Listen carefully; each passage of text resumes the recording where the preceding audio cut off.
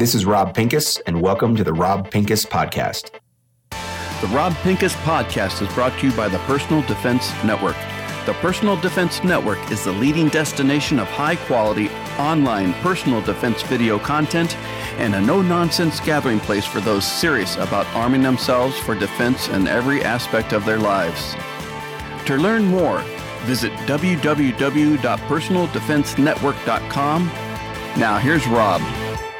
Welcome to the Rob Pincus Podcast. This is the place where we talk about gun rights, politics, and armed defense training, really all kinds of self-defense training. I've been in this industry for a couple of decades. PersonalDefenseNetwork.com is the place to go to check out what we teach, but don't check that out until after you listen to this podcast. And maybe share it and definitely subscribe to it if you're not already subscribed. If you haven't listened to the Rob Pincus Podcast before, we work in two segments. I'm going to give you a segment on politics and gun rights, and then we're going to segue into a conversation today with our producer. You've heard him on the show before, Jeff Ott. He's going to come in and we're going to talk about training. We're going to talk about some specific questions he has. I already know what one of them are. We're going to get a little bit into gear, and that's going to be fun. And it's going to be something we haven't done because we've really been talking about high-level concepts in our training segments. Today, we're going to get down into some of that nitty-gritty, and we know people like to talk about the stuff. I think the concepts are far more important, but we can't deny that the stuff is important too. So we'll talk about that in our second segment. Our first segment is brought to you by Second Amendment Organization. Now, I'm the Executive Vice President of Second Amendment Organization. I'm really proud of that, and I'm proud of what we focus on at 2AO. At 2AO.org, you can learn how to become a better grassroots gun rights advocate. Remember, the first step to being a good grassroots advocate is just simply setting a good example, being an intelligent, articulate, and responsible gun owner. When people ask you about guns, you know what you're talking about. When people see you with guns, you look like you know what you're doing, and you look like you're safe. Now, we know that safe can be a trigger word, but we use the word responsible because a responsible gun owner is a safe gun owner, obviously, and they're also going to be an advocate. I think it is part of the responsibility of a gun owner in the United States of America in this day and age to be an advocate for our gun rights. So check out 2AO.org after the podcast. Today, on the politics segment, we're going to talk about something that comes up a lot. Universal background checks. What do we mean by universal background checks? Why am I against universal background checks? And why are so many people in the gun control community for them? We're going to try to get all those things answered in the next, about 10 minutes. So first of all, universal background check. That would mean the end of private transfers. And it's incredibly important that we talk about it that way because I think that's the most compelling way to get right to the crux of why it's a horrible idea. If you end private transfers, you put the government in the middle of every exchange of any firearm inside of our country. And that means it's a privacy issue. That means it's a property issue. That means it's a registration issue. And ultimately, of course, the big fear is it could become the means to confiscation. And confiscation is quite an infringement. Wouldn't you agree? When you hear a gun control advocate or somebody who's anti-gun rights come out and say, we don't want to take the guns away. We want you to be able to have your guns. We just want controls around it. Or they'll say things like common sense or rational or reasonable restrictions, things like that. Well, none of those things are in the Second Amendment. And we do ultimately have to get back to the bottom line of our rights not being infringed. Shall not be infringed. It's a very clear clause. It's a very clear concept. And we know that our rights are infringed. Now, there have been Supreme Court cases which have said that reasonable restrictions are okay. Well, some people agree with that, and obviously a lot of us don't.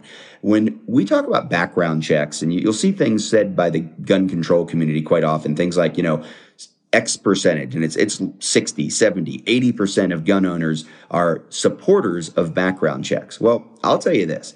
I would say that well over 90% of gun owners in the United States of America today have probably complied with a background check. And whether it's been multiple background checks to buy a firearm, whether it's to purchase a gun that's new from a federally licensed firearms dealer who has to put you through a background check, whether it's a background check to get a firearms owner's ID card, the permission from the state to buy a gun that's required in places like Massachusetts, New Jersey, New York, whether it's the background check for a permit in a state that doesn't offer constitutional carry, or even where there is permitless carry, somebody who's opted to get the permit instead, as many people do in states like Arizona, where there's some advantages to having the permit over simply exercising your right for permitless carry because you can own a gun.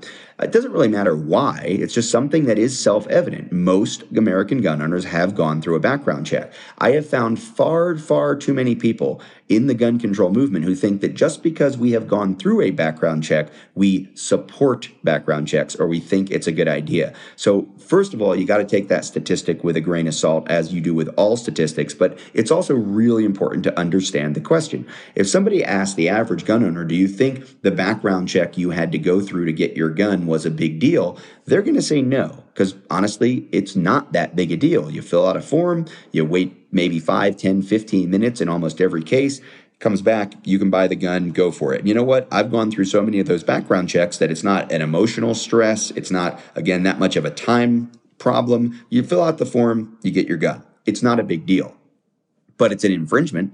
And as an infringement on our rights, that's the big deal. And it's something that many gun owners have simply come to accept. And we've accepted it for a long time now. But again, accept is very different from support. So when you look at the gun community and you say, well, by and large, the gun community complies with background checks, why not take that next step and make them universal? Why not make them 100%? Well, again, the reason is the end of private transfers. And this is the crux of the issue for me. This is why I will always be against universal background checks, because it means I can't give my daughter the gift of a firearm. It means that I can't sell my friend a gun after years and years of knowing he's been a responsible gun owner. I have a gun in my collection that he really wants.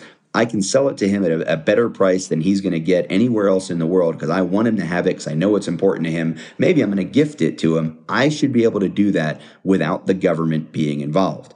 And far too often, the government wants to be involved in every little aspect of our life. And of course, the people that aren't involved in this hobby, that aren't involved in gun ownership, that aren't involved in wanting to give a gift of a firearm or make sure that a family member is well equipped with a defensive firearm and obviously the training to go with it, they don't see a problem with the government getting involved. The biggest comparison I think that gets made here, and this also overlaps with something else we've talked about on the Rob Pincus podcast, and that's mandatory training, is the privilege of driving a car. That's where the comparison gets made. In fact, California last month actually went ahead and put a law in place, or at least they have approved a law that is potentially going to be signed by the mayor of San Jose. The city council there approved a law where they're going to require liability insurance, and they're making the comparison to the way you have to have liability insurance if you're going to drive a car on the road. And of course, many people have talked about the requirement to have a license to drive a car on the road. Well, again, there is not an enumerated civil right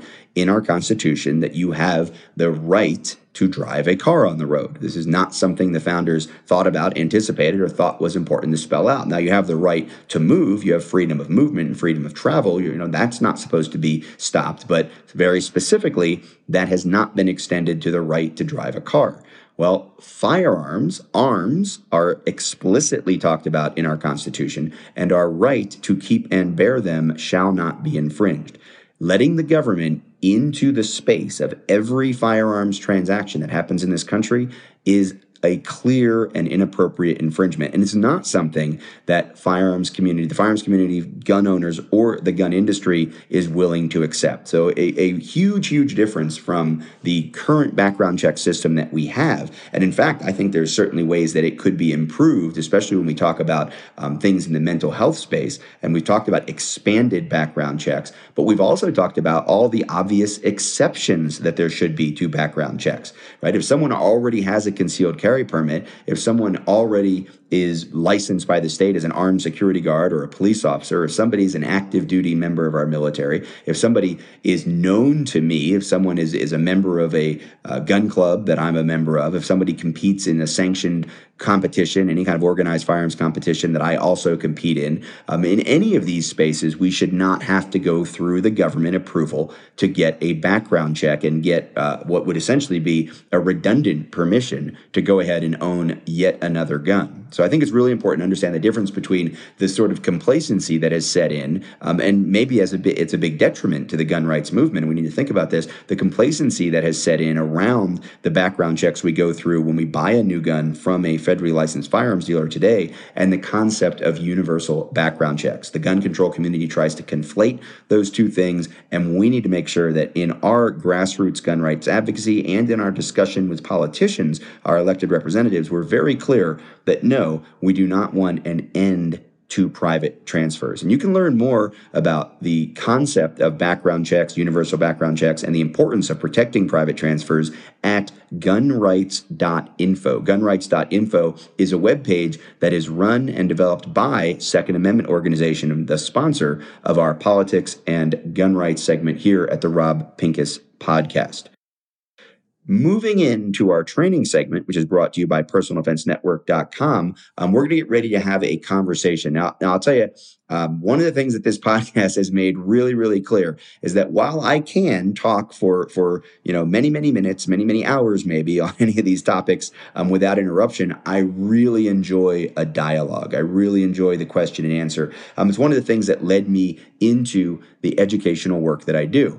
When you go to PersonalDefenseNetwork.com, what you're going to see is both short and long format presentations specifically designed for people to take in without the interaction. Now, you can hit the comments section. You can go up to our highest level of classes and do some live interactive stuff. We do run live Q&A broadcasts monthly at PersonalDefenseNetwork.com. But the vast majority of the thousands of pieces of content there are short format. Let me present some information to you. I'm going to tell you about this gear. I'm going to tell you about this technique. I'm going to demonstrate this drill. And I'm going to expect that you're going to be able to take all that information in and then use it. Decide whether or not you're interested in that piece of equipment. Decide whether or not you want to go run that drill, or decide whether or not you're going to put that tactic or that concept into your training and practice. But what I really enjoy, even more than presenting that kind of information, is the interaction that comes from live classes. Really standing on the range, standing in the classroom, and giving somebody some information and giving them the opportunity to ask questions. So we can do that at PersonalDefenseNetwork.com, but it's not our specialty. Here at the Rob Pincus podcast, it's going to become more and more the specialty as we interact with more and more people. And today, once again, for a second time, we bring in the guy who made the Rob Pincus podcast a thing, the one who asked me to do it and who produces it for us every episode, Jeff Ott. Jeff, welcome back to this side, the front side of the show. Well, thanks a lot, Rob. I enjoy being here. Good. And we're going to talk about training today. Last time you were on and we did a dialogue, it was on gun rights. It was on the gun rights and politics segment. Today, we're going to talk about training. And I know you have at least a few questions, and we'll see if we can kind of let those either take us down a natural progression, a sort of organic path of discussion, or if we just kind of keep picking your brain to pick my brain and get the answers that the audience wants. Audience, remember, you can always hit us in the comments or reach out to us through robpincuspodcast.com and give us those questions. Maybe you'll inspire a future segment. Jeff, what's the first thing on your mind today? Well, one of the biggest questions right now is it deals with everything else that's in society right now, is the lack of anything on the shelves. And ammunition on the shelves has been an issue for many years, and especially bad now. And so some people have turned to hand loading, and that's even become an issue because primers and powders and brass is not available.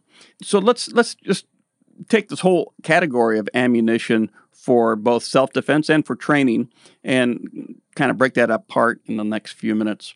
Yeah, the good news is, having just come back from SHOT Show, I know that those shelves are starting to fill back up, and the distribution warehouses especially are starting to see more ammo coming out of the factories and being able to be shipped to the retailers. And whether that's ordering online or direct to the brick and mortar retailers, either way, the ammunition is starting to flow again. Unfortunately, it's flowing at a higher price than we were seeing a couple of years ago, and that can impact people's ability to train and practice as well. So a couple of things. When it comes to hand loads, I want to make sure that the audience knows we're going to distinguish between really three types of ammunition. We've got original manufactured ammunition from the big names that you recognize, or maybe there's some of the small name companies that really truly do first run brass original Here's the loaded manufactured ammunition. And then we've got reloads or remanufactured ammunition. That's when the guys come out to your range and they collect the brass in the big buckets and they take it, by the truckload to a remanufacturing facility. That's another level of ammunition production. And then there's true hand loading. That's the guy with the grocery bag that's out there picking up the brass one at a time out of the mud at the range, and he takes it home, hopefully cleans it up and builds himself some ammunition. So let's talk about all three. That would be me. That's what you did. So you do some of that. Now, I will admit that I got into that for about 6.5 minutes in the 1990s when I thought, right. I'm going to start. I got all the stuff and I was reloading. I was shooting a lot of 40 at the time, so I was reloading 40. I was reloading 10 millimeter. I was reloading 9 millimeter. I think I reloaded some 38. I started experimenting a little bit with reloading 5.56 or 2.23, and I got burned down on it really fast. So reloading. We'll start there. We'll start with the hand loading first. So the hand loads that you're going to make, reloading your own ammunition, is something. It takes a lot of time. It takes a lot of, I think, diligence, a lot of focus. And you can save some money if you do it in very high volume. Well, as I said, it takes time to do this, right? You have to be diligent. Right. You have to, either buy new brass, which is going to add to your expense, or clean up the brass and pop out the old primers and make sure everything's to spec and there's no cracks and that you don't have weak shoulders or a weak neck, especially on some of those higher pressure rifle calibers. So there is a science to it. I think there's a diligence, there's a patience, there's an attention to detail that's incredibly important when it comes to doing your own hand loading, reloading your own ammunition for training or practice. It's so much so that in the industry, it's not uncommon to have ranges or instructors say you cannot use your own personal hand loads or reloads at our facility because they don't want to take on the liability of there being a mistake. Now, I will tell you, thousands of classes, thousands of students, tens of thousands of students by now, I do not restrict people from using their own hand loads. I don't recommend that, if someone goes to a class with you and they say, hey, I'm running low on ammo, does anybody have any extra? I don't recommend that people use other people's reloads, but I probably wouldn't restrict it on the range. Now, what I also will tell you is if I believe your ammunition is causing problems in terms of reliability, or if I see something that makes me think the ammunition is going to be dangerous, I'll tell you, knock it off. You can't use it anymore out on the range. If your hand loads are so poor in quality, not that they're necessarily going to cause a safety problem, but that they're going to be a distraction from the class because your gun keeps malfunctioning for whatever reason, then obviously that's not going to be conducive to a good experience for anybody. So if you're a good hand loader and you're an experienced reloader and you trust your rounds and they run your gun, bring them to one of my classes, but always call ahead to a range or to another instructor to make sure they're going to be okay with it. The next level we go to is the remanufactured or the professionally reloaded ammunition. This stuff is sold by the millions of rounds by many, many companies all over the country. I think of Angel Fire Ammo is one of them that was a sponsor of the Personal Defense Network training tour for several years. And this was once fired brass that they picked up from military facilities and remanufactured into factory spec loads, primarily the popular loads, 45, 9mm, 5.56. I think they did some 308 for a while. This stuff is to me, for training and practice, just as good as anything you're going to buy from any of the major manufacturers. So when it comes to, remanufactured versus original manufacturer in terms of quality, safety, any of those concerns, you're going to find out really quick if you're potentially buying remanufactured ammunition from a company that doesn't do it well. Obviously, any company, including the majors, they're all subject to a bad run or a bad lot every now and then. And when you're pumping out 9 million rounds of 9mm a day, like Winchester Ammunition does sometimes at their factory down in Mississippi, you might get one wrong. Like that'll happen. But when a company is doing remanufacturing, they've been around for a while. Usually these are regionally based companies, and you'll know from the local shooting community, the local competition community especially is big on remanufactured ammunition. So you want to just vet the company, and I wouldn't think twice about a quality remanufactured ammunition being used in training or practice. Then we get to the manufacturer, the original manufacturer ammo. Now, this is going to be the highest quality control, the sort of the highest investment in every part of the process, because they have, honestly, at the end of the day, the most to lose. Companies like Remington, Federal, Hornady, and certainly Winchester Ammunition that I've worked with for many, many years, these companies know what's at stake. They've been in the business for decades. They know what they're doing. And again, all of them can have a bad run, a bad lot, an upside down primer in the box every once in a while. But at the end of the day, even their bargain basement ammunition, you think of Winchester White Box, you think of the American Eagle brand under Federal, these boxes of ammunition are exactly the kind of thing that your gun was designed to shoot. They factory spec ammunition, factory spec guns. I mean, it just makes sense. It's going to be a little more expensive than the remanufactured ammunition probably, but the good news is you should be able to find it just about anywhere when it's flowing. Now, again, when we have a drought, we have a drought, and those droughts are pretty universal. But we are going to not find ammo in Texas and not find ammo in Colorado and not find ammo in New Hampshire. When you can find the ammo, if your gun likes the Winchester White Box, cool. Then you're going to be able to find the same ammo in Texas, the same ammo in New Hampshire, the same ammo in Colorado, and that's a big advantage. The last piece of this puzzle, however, is carry ammo. And when it comes to defensive carry ammo, I do not recommend that you use your own hand loads. You're not going to get it better than they do. I do not recommend that you use remanufactured ammunition because it's not worth saving a few pennies. Pay the extra pennies and use the original quality manufactured ammo. Now, I'm a big fan of bonded hollow points, the Winchester line, the Defender line, the new USA Ready defense round, which has a filled cavity. There's some kind of a vented, ribbed insert that goes into the cavity of that hollow point, and it's red, Winchester Red. That's a new round that we've tested in gel, and it's performed really, really well. The Train and Defend, the W line, is another one. But there are many, many other manufacturers out there, again, big names that you would recognize that have quality, proven, tested defensive ammunition. It's the kind of ammunition that law enforcement uses, the kind that you're going to see any of the major instructors recommending, any of the national names that we're going to recommend that a good bonded hollow point bullet from a trusted manufacturer. So, ammunition is incredibly important in the process of talking about what you're going to do to be prepared for armed defense. And knowing that your round is going to perform the way you want it to perform inside of the bad guy when you do your job, appropriately pulling your gun out and putting a round or many rounds on target, is a big part of the equation. So I wouldn't leave that to chance. You don't want to mess with the remanufactured. Don't mess with the hand loads. Original manufactured ammunition only for defensive use. So that was a good question and an important topic. What else is on your mind today, Jeff? Yeah, as a follow-up to that, your carry ammo, how often should you cycle that through? I mean, if I have my carry ammo that I don't shoot at the range, I don't shoot with my friends or wherever, how often should I cycle that through and shoot it and then get a new box and prepare?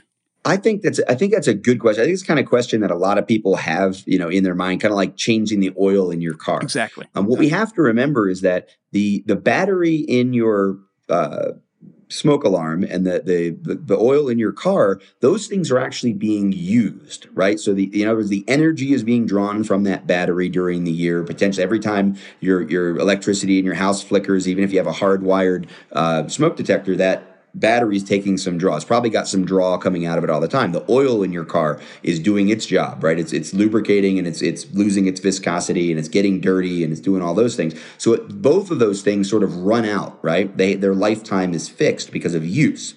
The bullets in your defensive carry gun, they're not being used in any sense that would wear them down or wear them out, right? The gunpowder doesn't get less powerful over time. The cavity on your hollow point doesn't, expand or melt or collapse or any of that. So there isn't really any hard and fast rule on me telling you how often or how frequently you should change out your carry ammo. I mean, I certainly have fired rounds that I've had in my possession. I'll find somewhere that, they have surface corrosion and they came out of the bottom of some bag that went on a hunting trip that I unloaded my carry gun. I don't know, however it ended up, where it ended up when I shot it. you would have looked at it and you just said, oh, I wouldn't trust my life with that ammunition. And I wouldn't, and that's probably why I shot it on the range. You probably can find some videos of me kind of joking about that, in social media history out there somewhere.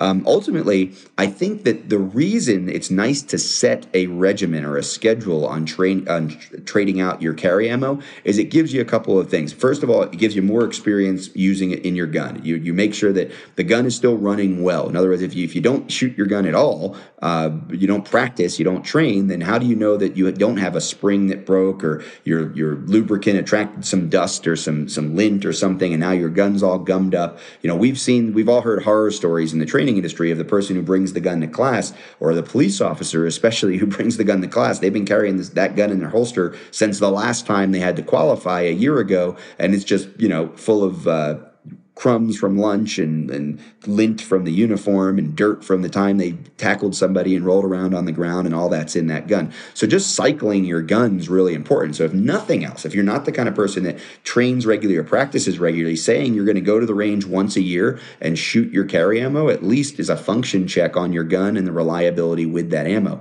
So I think that's a pretty good benchmark is, once a year, maybe on your birthday or sometime around your birthday, you go out to the range, take the ammunition that you've been carrying in those magazines, or the ammunition that's loaded in the magazines you have for staged a home defense situation or workplace defense, and shoot it up.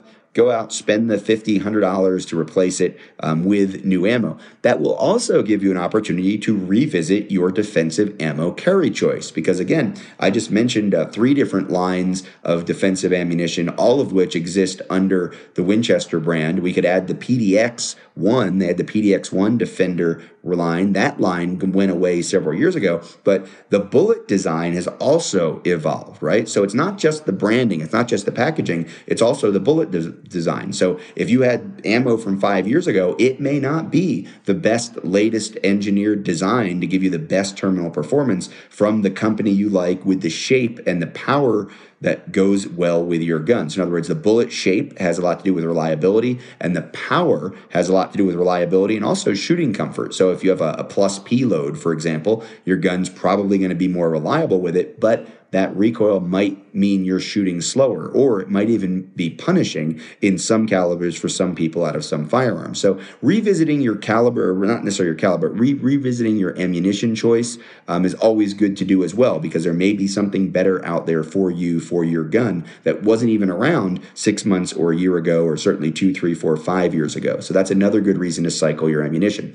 The last reason, and unfortunately I think this is cited far too often, but it's worth talking about, is the difference between the carry ammo and your training ammo. Now, for practical purposes, in 9mm, there really shouldn't be that much difference between your carry ammo and your practice ammo. If there is a big difference, I might wonder if you're carrying the wrong bullet, or if your reloads or hand-loaded remanufactured stuff is even going to be reliable in a training environment. In other words, if you're really training in a dynamic way, unorthodox shooting positions, really challenging yourself and challenging your ability to get the gun into a position to shoot under all plausible circumstances, weak rounds may not be cycling your gun. And that's, again, is going to be a distraction. Unreliable ammunition in a training or practice environment is a distraction from what you're supposed to be working on. So you should have pretty evenly matched recoil impulse and reliability. Now, of course, again, I'm going to keep going back to Winchester. Anytime we talk about ammunition, the train and defend line was specifically designed to be ballistically matched. So in other words, the training rounds, the solid rounds and the hollow point rounds are shaped the same way, and they are the exact same recoil impulse or power load inside of that brass. So the amount of powder behind the bullet, and of course the weight of the bullet, that's the same. So what that means is you don't have that factor of a difference between your carry ammo and your defensive area, your training ammo. But when I think that myth or that concern really comes from back in the old days of revolvers, where somebody might have a .357 Magnum revolver that's capable of shooting .38 special ammunition, and they would shoot, and obviously a revolver doesn't need any recoil impulse to be reliable, so people would very often go shoot very, very light loads out of .38 special ammunition in their gun that was rated for .357 Magnum, but then carry .357 Magnum full power loads. And of course, there is a dramatic difference in the way that feels when that gun goes off when you compare, .38 caliber wad cutters to the .357 Magnum hollow points that are full bore loads. And in the 9mm, the modern guns, modern ammunition, that just really isn't the case anymore. All right. This is really helpful. And I know a lot of people may be new to pistols and they might have just picked up whatever box was available. But it's something that everyone should consider as they continue their education in self-defense. Absolutely. And as a hand loader yourself, I hope that, does everything I said sort of make sense and resonate with you with what you've seen inside of the hand loading community, that sort of results may vary? The results vary widely based on the operator. I know some who are very particular, even in their hand loads, is very particular as a precision rifle reloader is, or a loader is. Even though in a pistol, you don't have that long barrel to really make that much of a difference. But it varies widely. So once again, that's why I think it's important that hand loading for yourself, if you're going to do a good job, have at it, and you're welcome in my classes and on my ranges. But taking hand loads for somebody else, probably want to put an asterisk on that and go ahead and just spend the money, even if it's your trusted friend, family member, whatever else. Hand load for yourself, buy that remanufactured or original manufacturer ammunition for your own personal use. And that will do it for our training segment. Once again, brought to you by PersonalDefenseNetwork.com. Thank you for listening to the Rob Pincus podcast. Please share, please comment, please give us your feedback. And as always, if for some reason you have not subscribed, go do that right now. Subscribe to the Rob Pincus podcast. Thanks for listening.